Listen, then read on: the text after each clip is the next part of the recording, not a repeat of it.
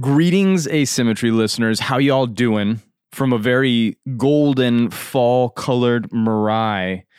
We recently returned from another trip to Puglia. David Knaus from Apical Ag Solutions joined me in the journey, and we have been diligently working to take all of these pieces of the nutritional component that we've been practicing at Mirai to see if we could apply them to this issue of Xylella fastidiosa, completely overwhelming the olives of the Puglian Peninsula. And the trip was beyond expectation in terms of successful and productive, but man, also a real reality check as to the scale and scope of the issues and conditions that the ancient trees of Earth are facing in the current condition and situation that we're in. This is a really, really fantastic time to understand more of how David and Apical works beyond what you've already heard in previous podcasts. And it's also a really pivotal time to get involved as we start to find solutions potentially to the Xylella issue to help us roll out and implement the nutritional adjustments that very well could save these ancient trees. Go to bonsaimurai.com. In the upper right-hand corner, click on the donate button to learn more and contribute to our Give Lively campaign that's supporting the continued scientific exploration and quest for solutions to save the Puglian olives. Sit back, relax, and enjoy, everybody. David Knaus. It's been an evolution over the years, but still. I mean, how close to having processes in place are you, or do you feel you are? Well, I mean, it's just a degree to which that process is eased. I mean, you feel it, right? You understand what it is, what it's like. I know what it's, yeah. I mean, it's tough to build the sort of systems that allow you to scale, right? It is, and like Apical is significantly dependent on you, specifically for sure. as Mirai is dependent on me. Yeah. Right? I mean, I think it's, as the processes become more refined, I think that makes it easier to scale, but that's not an easy process. No, it's like utterly painful. The last 10% that actually makes it efficient takes longer than the first 90 that brings it to the possible potential, right? Yeah, I would agree. Yeah. Mm-hmm. That last little like streamlining of things that makes it's like that's the minutia that I really struggle, it's like I can rattle off, I can look at that test and rattle it off just like that. What do you need to do? Mm-hmm. Right? And that rec will show plant performance. But does that, how do you make that so that system is infallible and doesn't need me, right? It doesn't need, you can program that kinda, but then there's that, there's that chance you just nuke a juniper or something. Yeah. Nuka world-class bonsai. Or anything, well, right? I really a whole field of blueberries, whatever. Yeah, sure, whatever the application is. I really marvel at your knowledge, not only of like, because you're talking about inside of the plant, these different mineral readings of calcium, phosphorus, and all of the traces and everything. And then the products that treat it, how those coincide and dovetail together is a whole nother layer. Right. And so knowing, okay, well, this is what's in the plant, and then this is how you attack it from the roots, from the foliar mass with these different things, but this one doesn't work with this one, so then we'll do this one, and that will bring this down, but then this will, it's like, it's a pretty, I would say it's a pretty uncomputable system that you have. Like, it pulls on too many pieces of experience and knowledge, right? Like, I don't even know how you could ever train somebody to do what you do. Yeah, it's not easy. There's really, I think that on the soils, there's a bit more of a process that we're actually trying to make computational, that I think is starting to work, actually, believe it or not. But the leaf, there's too much there. There's a lot of nuance. There's different types of application strategies that people are doing, and that changes the concentration rates and the compatibilities at those concentration rates, and the whole thing gets really convoluted. I think what you mentioned though is really, to your point about, adding that whole other layer from like knowing what an analysis means to actually getting the job done and making the plant move. I've always done that just like kind of intuitively, but the more I take a step back and like, the business, the more the business interacts with the, the customer base, it's becomes more and more obvious that that's a full piece in itself, right? So, but in taking it even one step further, it's like there's a piece in the recommendation, but then there's a piece in the product selection too. And each one of those they're two distinct steps, right? Versus where most labs would do 2-step process, analysis and right to products, instead of a 4-step process, analysis, or, the lab analysis, the data piece of it, where the data is actually looked at and processed, then the recommendation, then the products. It's actually technically 4 steps. Yeah. Should you take the products and then rigorously test them to know the application rates that are going to move the needle for any? And how do you know that one product not only changes, say, its designed nutrient content? For example, let's just say calsilicate, max calcil, raises calcium of a certain type inside of the plant. And it also, the silicate detoxes the plant primarily of aluminum or metals, I'm assuming, manganese. Yeah, sodium, okay. Metals, yeah, generally. Okay. But one of the revolutionary breakthroughs I had is when I'm like, you're recommending superphos, but like you're not recommending as much calcium and it's super calcium deficient. You're like, well, go look at superphos. It's got like as much calcium in it as a dose of Cal King does. And I was just like, oh shit. This whole time I had no idea that like the phosphorus was coming with the calcium. I also like started thinking about just like what we've talked about with some products, their mixtures changing over time and things being added that weren't in there before. And you've got to keep track. You've got to keep a pulse on. And I'm sure it's something that intuitively happens because you're working with it all the time.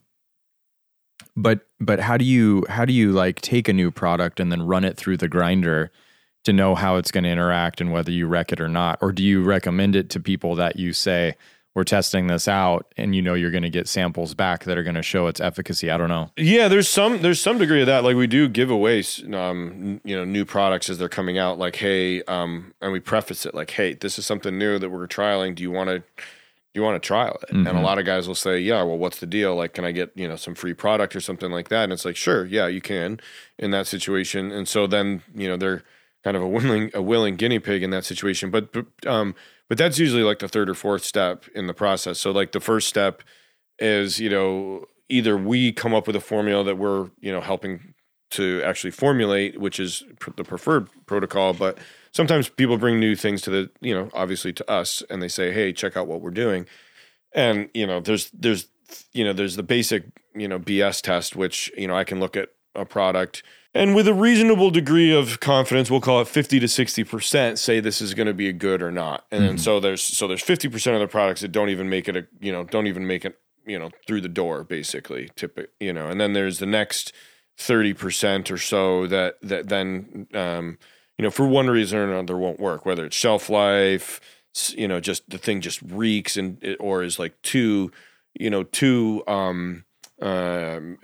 just not usable for one reason or another. Delicate, cumbersome, something like that. It spoils easily, or doesn't ship well, or doesn't work at high altitudes, or it has to have like certain basic criteria. Like it has to be somewhat degree stable. It's not going to have to explode on us if it comes into a 100-degree warehouse or something like that. Like FedEx, all these guys, like we've been through the ringer where we've had things explode and it's not fun. So that's kind of the second piece, and that gets rid of maybe half of that bunch. And then there's a third piece where we start running it through the lab and do mineralogy on it. And so we look at levels and ratios of what's in the product. And a lot of products fail at that stage. And then if that goes okay, then we go to the next stage, and that's just basic, sort of backyard or in-house field trials, either like myself or like a close friend or somebody in the office or like that works for us, just kind of testing it in their backyard,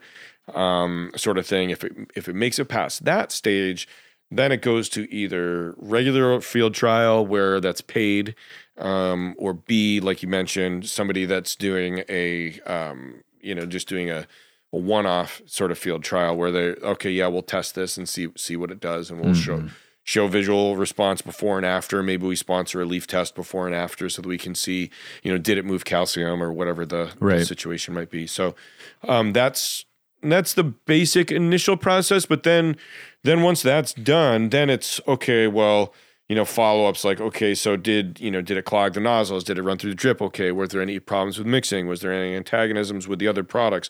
How well did it go into solution? Did you run it in a helicopter or foliar sprayer, a pit center pivot or, whatever? Like people are putting it through a bunch of different types of applications, and we'll learn things over time like, oh, well, this, soft rock has to maintain, constant agitation, right? Like that's a very common one.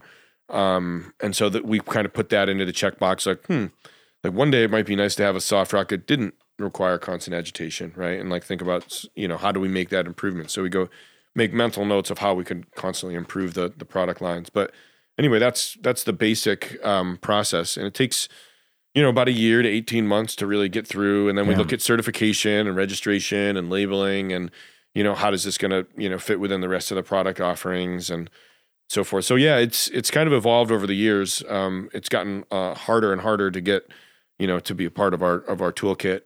But I think that's good, right? So like we have to have things that are going to move the needle, that do have a good value to the grower, that present maximum versatility, so that we can use that across multiple different situations. Right. And then is there a way to improve this product? Like we're constantly looking to, sort of like I mentioned a second ago, we're constantly looking for that next layer of improvement because, until we're as good as nature. You're always working. You'll be chasing that dragon for a long time. That's okay, right? I mean, it's a life's work, right? So that's, at least I'm in the game. Do companies There's a lot of come people to you? that aren't. Do companies come to you? Do they bring you? Oh yeah, all the time. Like, yeah, at least one a day, probably. With new product. Mm-hmm. Yeah, at least you don't have to look. No. Well, I mean, there's some of the better stuff that I've found I have had to go out and find. Yeah. It's really interesting to be at this juncture with you, because I'm just thinking about like your ability to be able to dissect something on such a micro scale as a bonsai. And then you and I were just in Puglia together looking at what in my mind is utterly intimidating scale of such a large, it's a massive disaster footprint, agronomical, right, like major conundrum, right? And like I continue to, I guess, in thinking that the Puglian olives can be saved, assume that there are people that are comfortable functioning on that scale. And I know that you handle massive growing operations, but like, what was your impression of the scale of and the issues in Puglia? Like, just you got thrown in very quickly with very little sleep, and like I just watched you like slip into the pocket of like David Knaus. That's how I roll, man. It was pretty impressive. It was really impressive, actually. Thanks, I appreciate that. I do this a lot, right? That's what I do. I go around and I work with growers in a variety of situations on different scales. Everything from horticulture clear up to some of the largest growers on the West Coast here in the U.S. And so those types of meetings are, they've become a lot more routine over the years. They're always challenging. There's always big challenges in these operations, and like you said, like it can be pretty intimidating. And the scale of this situation there is a little intimidating, frankly. I've seen similar problems, on any given block that we looked at, right?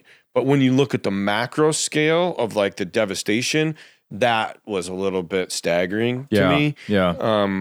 One thing that did cross my mind is, it's a warning to a lot of other people to not let that happen there in other situations. So like, I mean, like we discussed when I was over there, it does remind me a lot of Florida, but in Florida, the difference is that the groves are spread out. They're not all like right next to each other. And so I think that it's taken, a little bit more time in Florida to kind of spread throughout the state. This is the citrus greening issue that you're talking about. Issue, and the citrus greening issue you see being closely related to the Xylella issue, just in terms it's a very similar thing. Yeah, it's the same type of pathogen transmitted by the same type of insect. They're just different subspecies and variants upon those.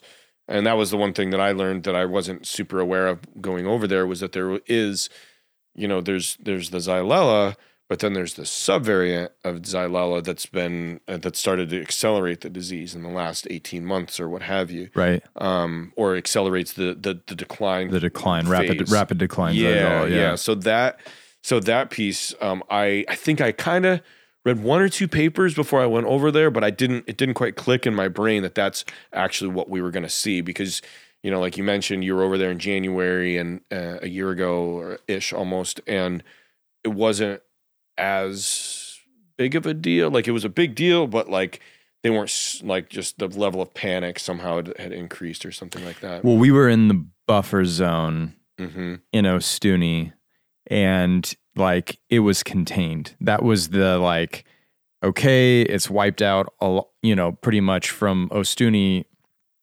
basically 20 kilometers southeast of Ostuni, all the way to the southern tip of Leuca. Yeah. It had pretty much wiped everything out, right?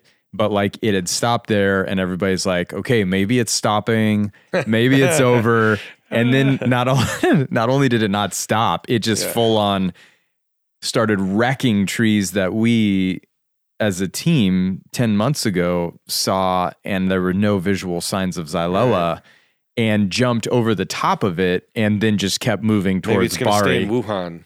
Yeah, exactly. Yeah. Right. And it's just like, and I think probably for everybody, that's when we were there at the Mausoleum that we were staying at, they were so hopeful that their organic farming methodology was going to stop or prevent the pathogen. Mm-hmm. And, to whatever degree, I think the big question we had when we were there is there a difference in behavior between, because there are massive differences in mentality and behavior in very short geographical regions in Italy, just based on sort of the history and nature of the Italian culture.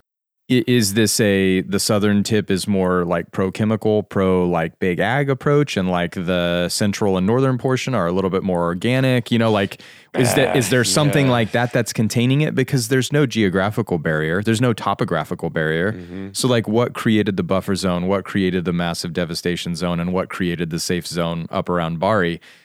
But it didn't matter, because over the course of this year, there is no safe zone now. Right. Everything has now been hit. Under threat. Yeah, is under threat.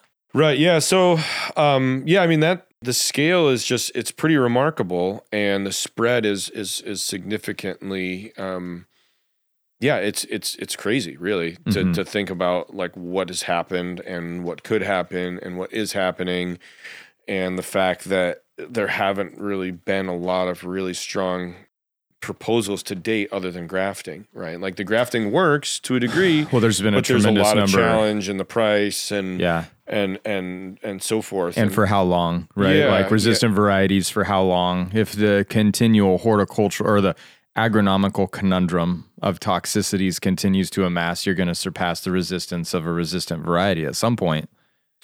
Yeah, I mean, it's just, I think that those genetics are just less susceptible, right? Mm-hmm. And maybe they're 100% less susceptible to this specific pathogen right now, but maybe the environmental factors change slightly and within a number of years, and that changes the outcome.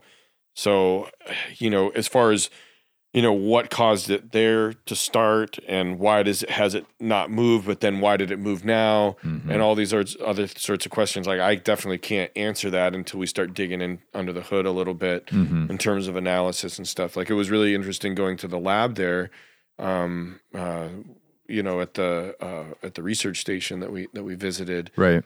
I think there's, laboratory technology is pretty key to everything that we do, as you know. Mm-hmm. And, we're one of only a handful of labs in the world that have really specialized in this, in the leaf sap protocols, and they're not doing that there. And so that's, there could be things that show up in their blind spot that they're not aware of. Yeah.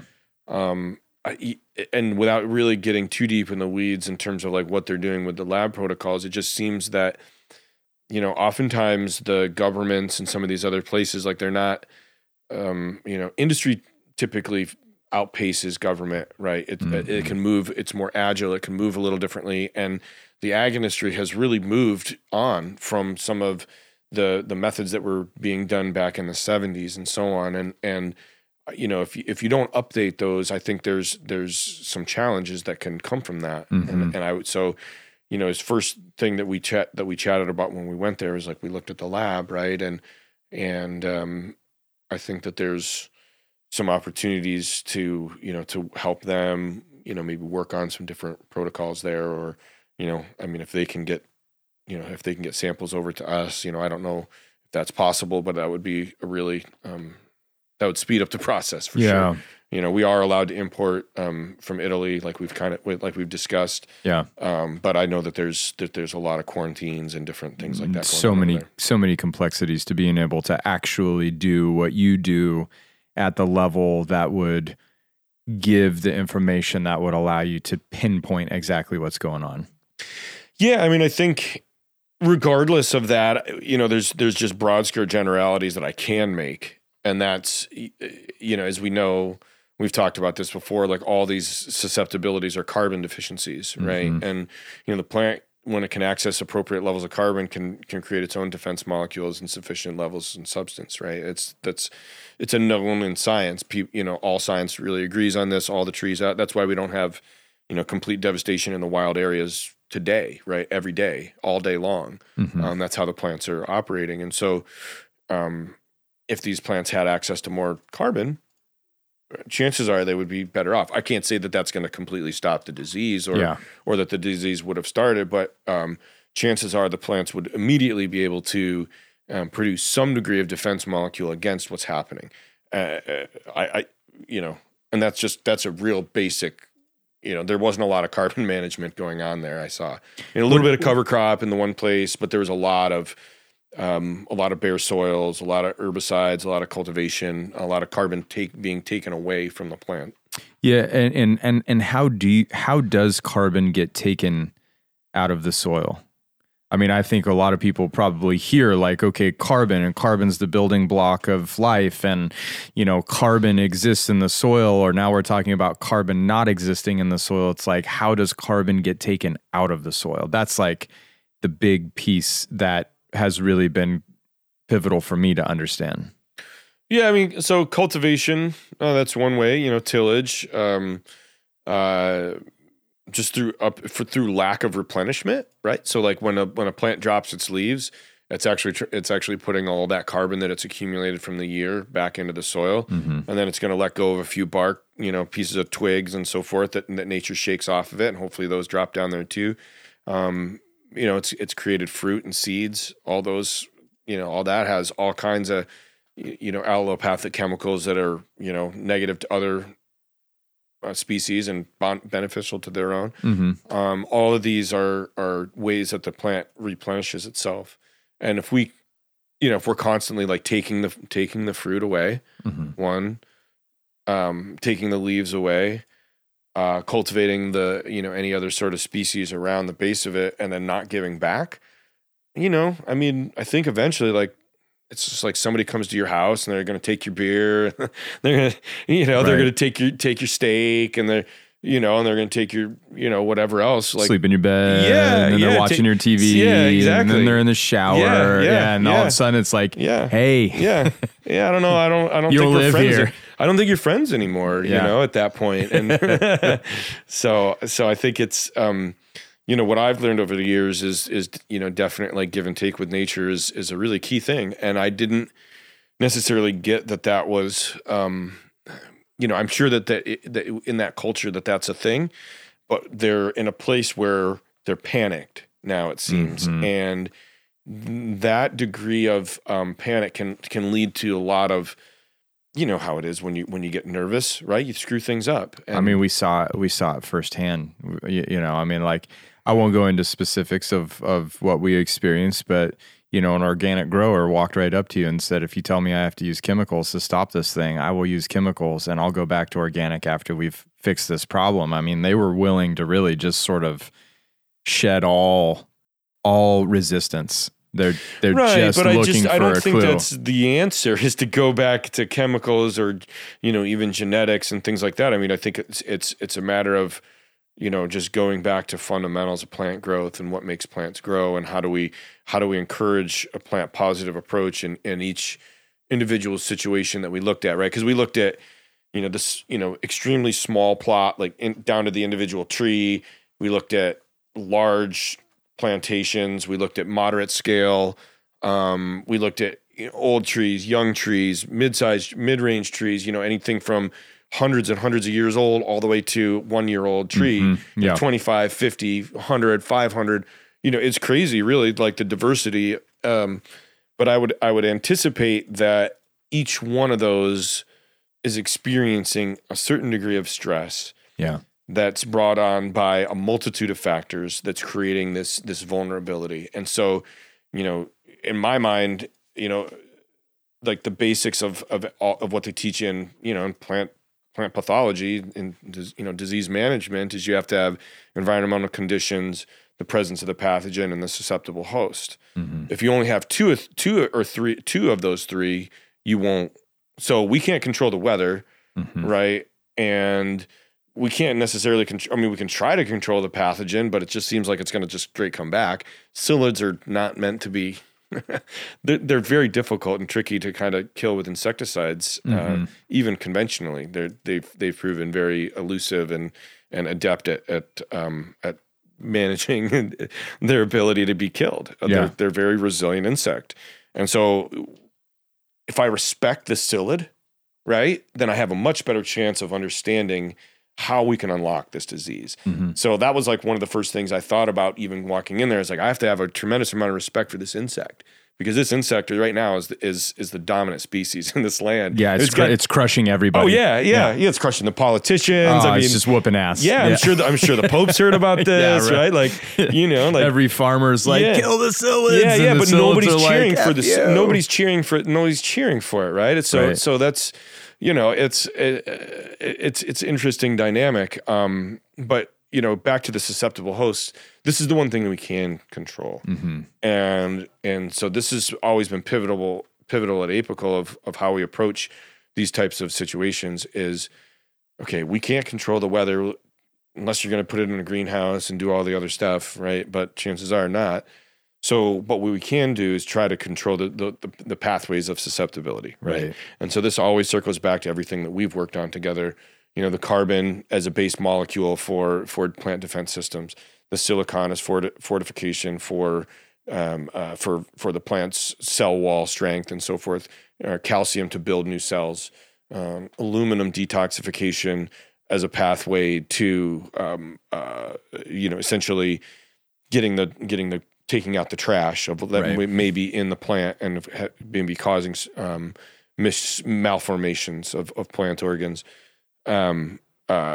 Phosphorus as just like your key to unlocking the energy of that plant's own DNA. Mm-hmm. And so if you kind of hit on each one and then I guess the last one would be, saline, salt and its two heads of the coin. So the intake of salt, i.e. in the form of sodium, and then the excretion of salt in the form of chloride. And as those two interplay with all the rest of those pieces, you've got a very strong foundation for management of plant stress symptoms. If you look at those key variables there, mm-hmm. And so like we really try, and this, like we try to manage those pieces because we can manage them, right? And we can measure them, and we can quantify them, where they are in the plant, how much are they impinging upon the plant, are they soluble in the soil, are they about to become soluble in the soil? All those situations we can identify those, and so if we can neutralize those toxicities first and foremost and cut the plant's own susceptibility. Meanwhile, we give it some form of carbon that it can access.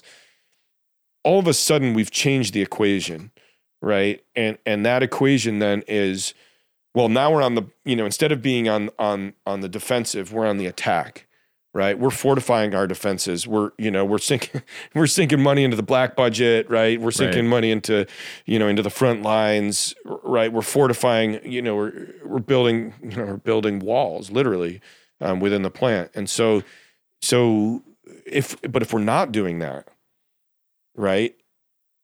And maybe we're fertilizing willy-nilly and we don't know what we're putting out. We could be unknowingly inducing susceptibility. This is the hardest part for people to really grasp, I think, because like it's okay. I think people can really grasp like that that we can fortify susceptibility. Like that's a key component. But can we stop inducing susceptibility? That's a harder one for people to really, first of all, come to terms with, and second of all, implement. Yeah. Well, I mean, we're of the generation where there's a solution, there's a pill, there's a chemical, there's a substance that will stop this thing from happening. I mean, we've really become like a generation on the face of the planet right now that's looking for the silver bullet all the time. And what I noticed when we were there is, and just through very, very casual conversation and not getting into depth on anything, all of the people that have come to Puglia to find a solution for the problem are looking at trying to kill Xylella and control the psyllid. They're using chemicals to try and eradicate the pathogen and eradicate the vector or the insect that is piercing the leaf and transmitting Xylella. But nobody was talking about, are these plants under stress or are they strong or weak? And one of the big parts of the story that I really thought was compelling is, when Melissa was translating that, look, the olive trees have always just given. They've always given. For 3,000 years, those trees have given fruit every year. And when we were talking with Maria, the researcher, she said, listen, people have never had to do anything to these trees to get them to give. And so now telling them that they need to do something to these trees to get them to give is a challenging proposition. But we're also watching, all of the olives are dying, the economy's dying, the culture is dying around these trees. And so it's like there does have to be a broad shift to the mentality. And I would think that it could come with results and success. And that was where, going back to the grafting methodology, well, the Licino variety is supposed to be highly resistant.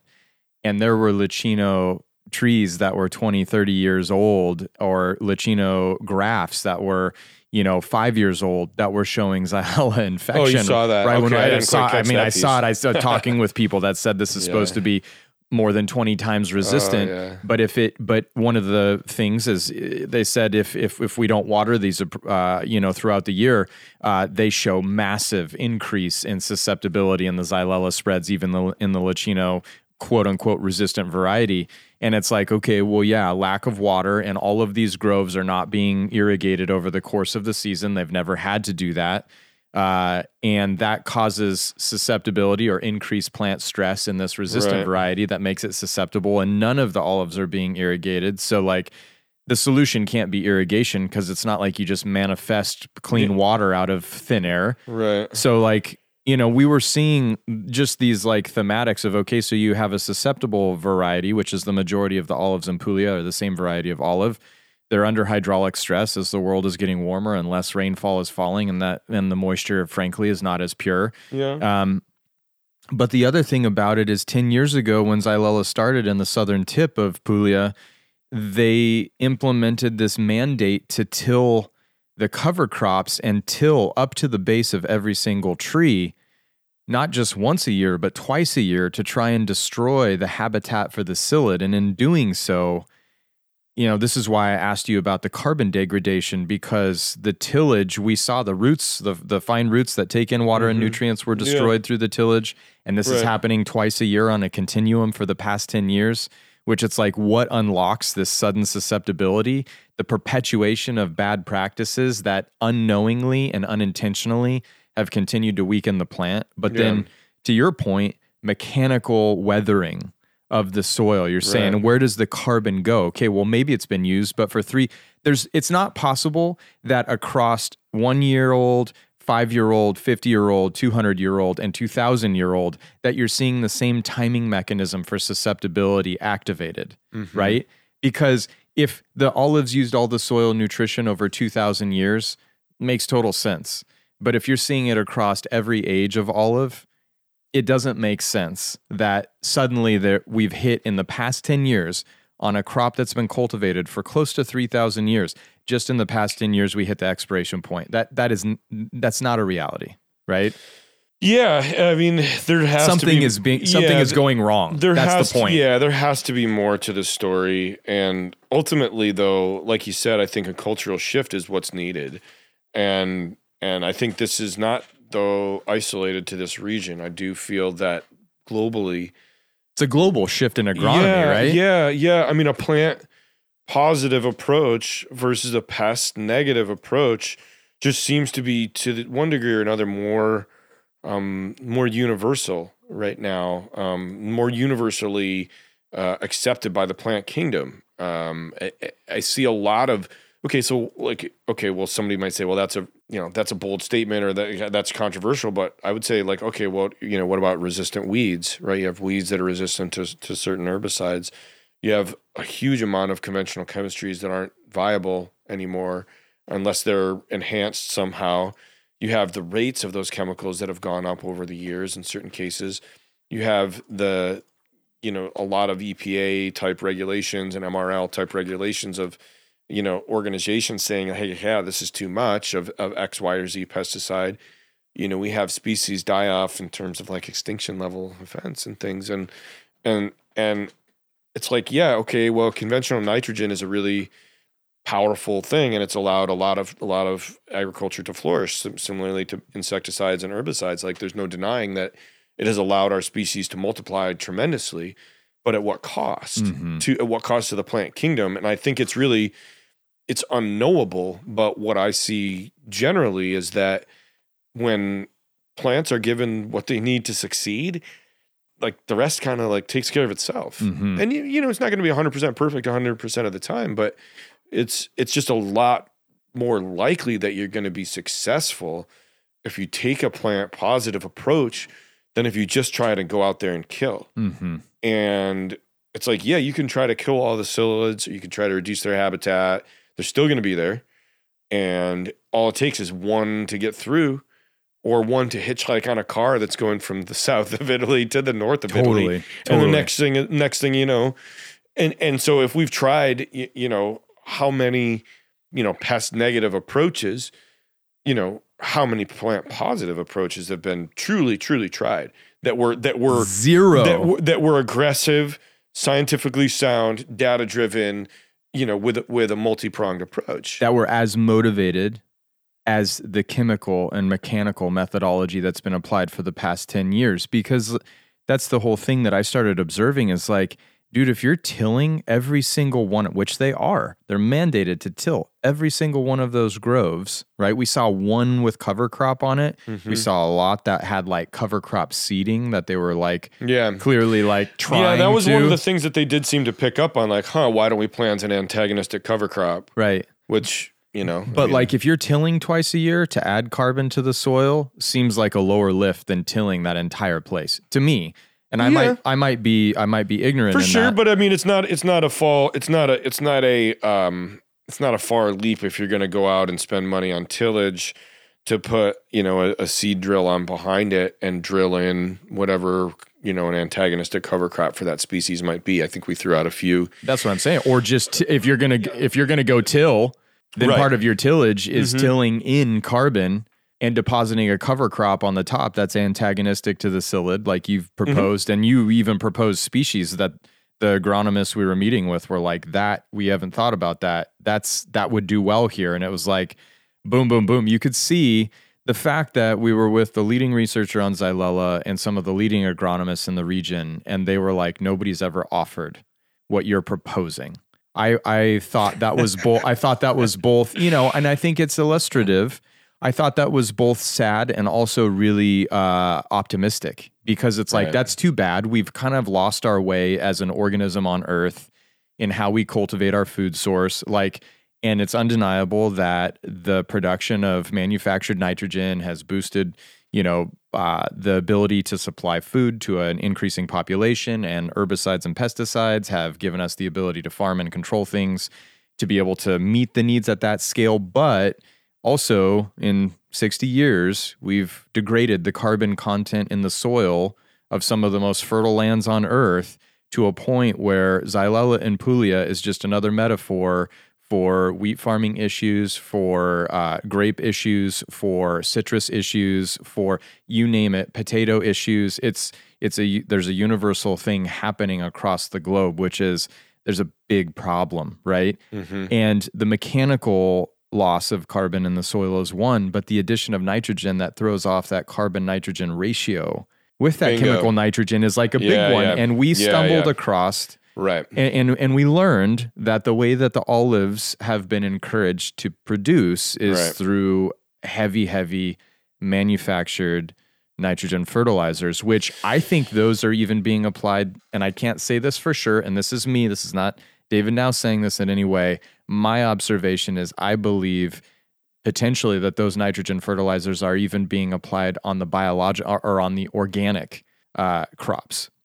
I don't know that that's taking place. Yeah. But it was very just my observations. People cheat on organic sometimes. Well, but just my observations of the supposedly organic groves finding bags of ammonium sulfate was not encouraging. That they were abiding by the organic components. You touched on a key point that I want to circle back to, and that's the carbon to nitrogen ratio within the plant and how that's being either the plant, the soil, or how that's being fed to the plant through fertilizers and or disrupted.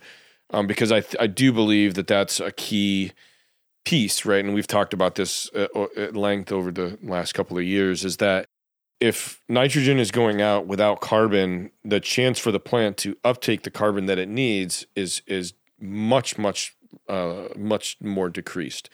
And so if, and I don't know this is the case, I don't really know how they fertilize. I kind of, at the end of the day, I kind of started picking the agronomist's brain about a little bit of that, and they kind of mentioned a few things.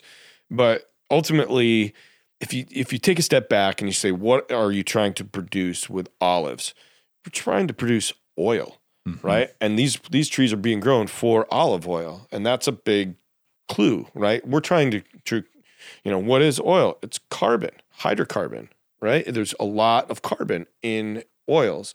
And if the plant is having its ability to produce those oils short-circuited or disrupted, or the food source to produce those oils is basically being stripped from its capabilities or thrown out of balance in one way, shape, or form, and not replenished, that I think is probably a key layer in what's happening. Mm-hmm. And it's like its whole reason for existence is to produce oils and access carbon and to put it into those olives for everybody else. Mm-hmm. And if we're taking that away from the tree, from the tree's perspective, it's like, I could see how that would be disturbing. Yeah. Yeah. Yeah. And I mean, so, I think what everybody wants to know, and I think even the agronomists and I think the researchers, I think what everybody wanted to know is like, okay, so you came and you had this different perspective of what's happening in Puglia. And I just want to say I was tremendously encouraged, number one, by you being willing to go, because that was a big ask, and I really appreciated it. Well, I mean, somebody else should have been there already, I suppose, but totally, it is what it is. But they weren't, and we went, and that was badass. It was a great opportunity to I've never been to Italy. It was just sounded like a good adventure. I had a week I could pull it off. It was. Yeah, really lucky. Cool. So yeah, I mean, thanks for the invite. By the way. but that was fantastic. And the other encouraging thing is once we got you there, I had time to really scour the peninsula, and I took you to sort of every stage of the pathogen, right? Mm-hmm. And we even stumbled across just sort of randomly some really, really, really old olives that were barely still alive. And I took a lot of confidence, and I'm not going to hold you to it, but I took a lot of confidence that you said, look, if this was in my backyard, I think I could bring this tree back.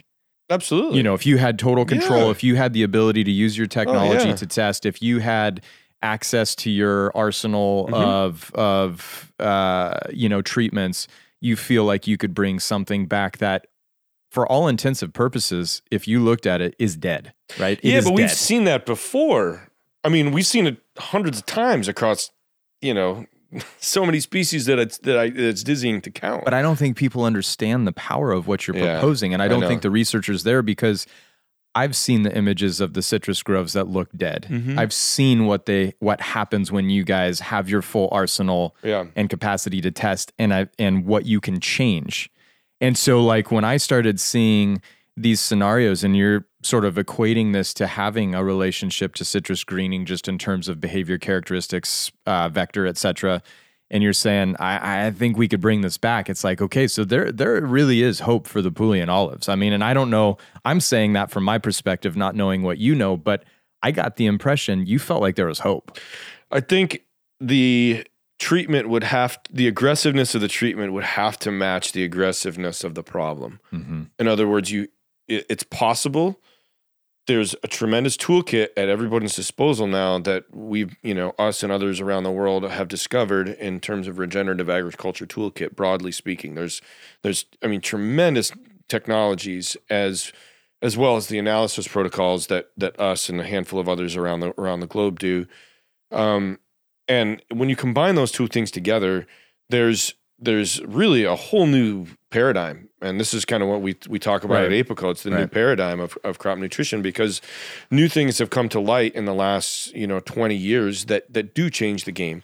And so, back to your point about, like, is there hope? It's like, okay, so if you put one of those trees at my house, or put me over there for a month or 2 months or 3 months or something like that, and I can almost guarantee you within a matter of weeks there would be new shoots pushing out and so forth with those types of treatments. Because again, like you said, they're constantly going in another direction. We would literally take a 180-degree turn and go as fast as we could in the other direction, with plant-positive approaches, trunk sprays, soil microbial adjustments, carbon treatments to the soil, detoxification protocols, analysis protocols that drive all this. That would be the approach. That's kind of what we, talked to the folks that we met with, Maria and our team there. And so I think there's potential. Mm-hmm. Is it going to be easy? Absolutely not. But I do think that, like you said, nobody's tried all these things, right? Nobody's tried to really get into the mind of the psyllid and think, how do we cut off that psyllid's food source? What is that psyllid feeding on, right? Like, nobody's really, maybe they think about it. But that's one of the first things I thought of. Well, they till up the cover crop, so they're trying to decrease its habitat. I suppose. Yeah, you're right. But inside the trees, the psyllids are feeding on something inside the trees, and so if we're testing dry matter tissue versus testing a wet leaf, for the leaf sap, that's a completely different test. And so, I asked them about that a little bit, and they've done some, it sounds like, but it didn't. They were drying it and grinding it, and that's giving you a different result, right? Yeah, and then a lot of the sap extraction that they were doing, they were testing just for biology, which I think, is absolutely, like, they have to do that in the situation they're in. But if they're not testing for the mineralogy that drives the biology, that's the key layer there that I think is perhaps maybe not drilled down on enough by that team. Which is the first thing absolutely that we would have to do, is literally get in there, test leaves, understand what's happening. That's showing, test the plant at various stages of decline, so that we can understand, is there a correlation from a mineral perspective to what's driving that susceptibility. Yeah, and it's such a complexity. I mean, when you think about the hoops that you need to jump through to get your toolkit to Italy, right? To be able to get the treatment there, or to get the samples back here that allow you to have that lab analysis that gives you accuracy in your assumptions. But like, I don't know. I mean, there's, again, like I said, it's you have to match the aggressiveness of the treatment with what the aggressiveness of the pathogen. I mean, so I'm just gonna take what you're saying as there is hope for there is hope for the Puglian olives. Absolutely, right? Like, if the people of the Puglian region saw positive results happening from this different methodology, Just the worst trees. Let's take them. The worst trees. Try the worst trees. David rolled into Italy and he said, "Give me the worst possible trees, and I want to treat them, and I think I can probably change them dramatically." And all the agronomists looked at you like, "What? You want?" I mean, that was really. I felt like that was when they. How many took leaves you were on the seriously. junipers down there when the first time I came? No, here, I know. Right? Yeah, so, it was bad. It was bad. I mean, I get it. So imagine going. I have pictures on my phone that I've showed you from other clients that we've worked with up and down the coast. Cherries, almonds, walnuts, hazelnuts, blueberries. They'll put off some crazy disease or have some insane susceptibility to an insect, or just not grow, or just push out leaves that are super twisted and completely infested. And within 3-4 weeks, all of a sudden those plants are moving right along. They're pushing out new growth. Their growers are shooting photos at us saying it's not perfect, but holy cow, things have really started to move in the positive direction. And then there is that hope that they can really grasp, right? From there, that's when they've tasted the new paradigm of crop nutrition and what it's capable of doing. Right. Because that's in our mind, like we haven't seen the end of it. We don't know where it fails. It only fails at implementation, right? It's like nature is nature is the technology, right? It's the ultimate technology. And we're just pawns in that game. And so if we recognize that, instead of thinking that we're, in a much, bigger position than we really are, then I think, it reframes the goal from, some big war to, let's create a civilization within this individual ecosystem. Yeah. And that's the highest form of this art, right? Like there's guys out there that literally go out, with permaculture techniques and so forth that build up ecosystems from scratch in certain, desert locations. Alan Savory being a guy that comes to mind and things like that. So yeah. You see them do that in the rainforest when they're not rehabituating, but reclaiming the grazed lands and deforested lands, and they start by chopping and dropping to build up organic matter and carbon content, and then suddenly they can sustain trees, and then groundwater comes back, and then animals come back, and it's almost like this utopic thought, but people are doing this on large scale right now in the world. And also on micro scale at the cellular level, intracellular level inside the plant. Right. Like that's, from our perspective, I've been saying for years that smaller is better in ag, right? And in a way it's, 100% wrong, but in another way it is, sort of correct. Like if we're focused at the cellular level and repairing that plant's ability to create new cells, that's just a totally different approach, like you're saying, than what most people are thinking. And so, apply that across a grander scale. Well, okay, you're gonna invest all this money in trying to, strip till twice a year to decrease habitat. Okay, well, add a step, right? Well, maybe add another step. Why don't you inoculate those, those species that you're putting out with beneficial mycorrhizae that can then link up with the tree, right? Well, why don't you take it another step further? Put some sort of a slurry of a biostimulant on that, right? Okay, well, what if you're going to go and prune out all the dead wood in an orchard that's infested? Like that was one of the things that we talked a lot about. Well, a basic good solid plant physiologist nowadays should understand that every single one of those pruning wounds has to be healed with calcium. So if you don't take calcium and move that into part of your pruning protocol, you're creating more susceptibility, right? So this framework of thought, it's the framework of how that plays into applications, and the embracing those is really what it would take ultimately to show difference. And I'm happy, like we said, to show it on one single tree, or take the worst tree that people can't really imagine and apply some deep soil modification, trunk sprays, certain types of the protocols that we've discussed and implemented in the past. And I mean, I would be astounded if it didn't show response relatively quickly, because it typically does. Yeah. So, I've seen it at my house, various types of trees. Like it's, I mean, literally, like, I have this one cherry tree, and it still needs some work, but it got a couple years ago in the ice storm. It had its whole, branch, like this massive like branch, like came down, and it snapped the tree and split the bark clear all the way down to the base of the tree, and the tree was like looking like it was going to die. Mm-hmm.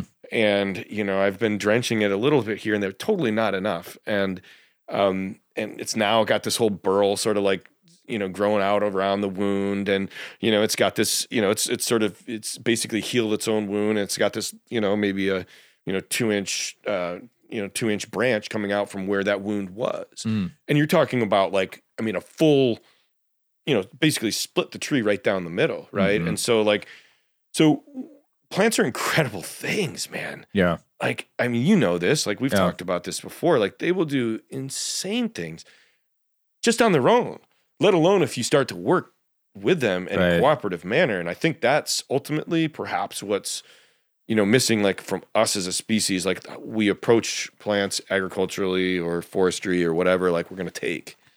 What if it's a two-way street? Yeah, it's got to be a two-way street. Yeah. I'm super optimistic about Puglia. I think, you can always sort of, it's very easy to sit back and fantasize about Puglia being a region because it's so isolated. It is a manageable landmass compared to the other swaths of land. You say, take for example, Florida and the citrus greening issue, widespread across the peninsula of Florida, a little bit different setup, similar problem. In Puglia, if you could get a total buy-in, it literally could become the poster child for regenerative agriculture, changing the direction that the general world is headed right now, right? And I know that's, to implement. I just want to save one tree. I know, but I want to save all the trees because to lose a 3,000-year-old olive tree, that carries with it the culture and the history. Oh yeah, and, the more the merrier, as well as the livelihood and the identity. And what we learned, the connections of the olives to the culture in Puglia is it is a pivotal central. It's an apex component. Of that culture, and they're all dying. All of them are going to die if something's not done. And something, but you're dealing with this not just in the Puglian olives. This is something that you're seeing on a daily basis. Yeah, there's a lot of different crops out there that are having, significant issues, and certain bioregions, then it becomes not able to cultivate anymore. I mean, just look at, whether it's from, economic perspective or from a disease or an insect or just general stress and viability. Our region here, like we used to grow way more strawberries, cucumbers, apples, cherries, peaches. I mean, you name it. All these types of crops used to be grown in the Willamette Valley, and Tualatin Valley, et cetera, around, Northwest Oregon. And a lot of them are, there's still little pockets here and there, but it's on the scale, it's nothing like it used to be. Really? And so, yeah, when I talk to old farmers, it's like, oh yeah, ever since the 90s and things like that, things have really accelerated.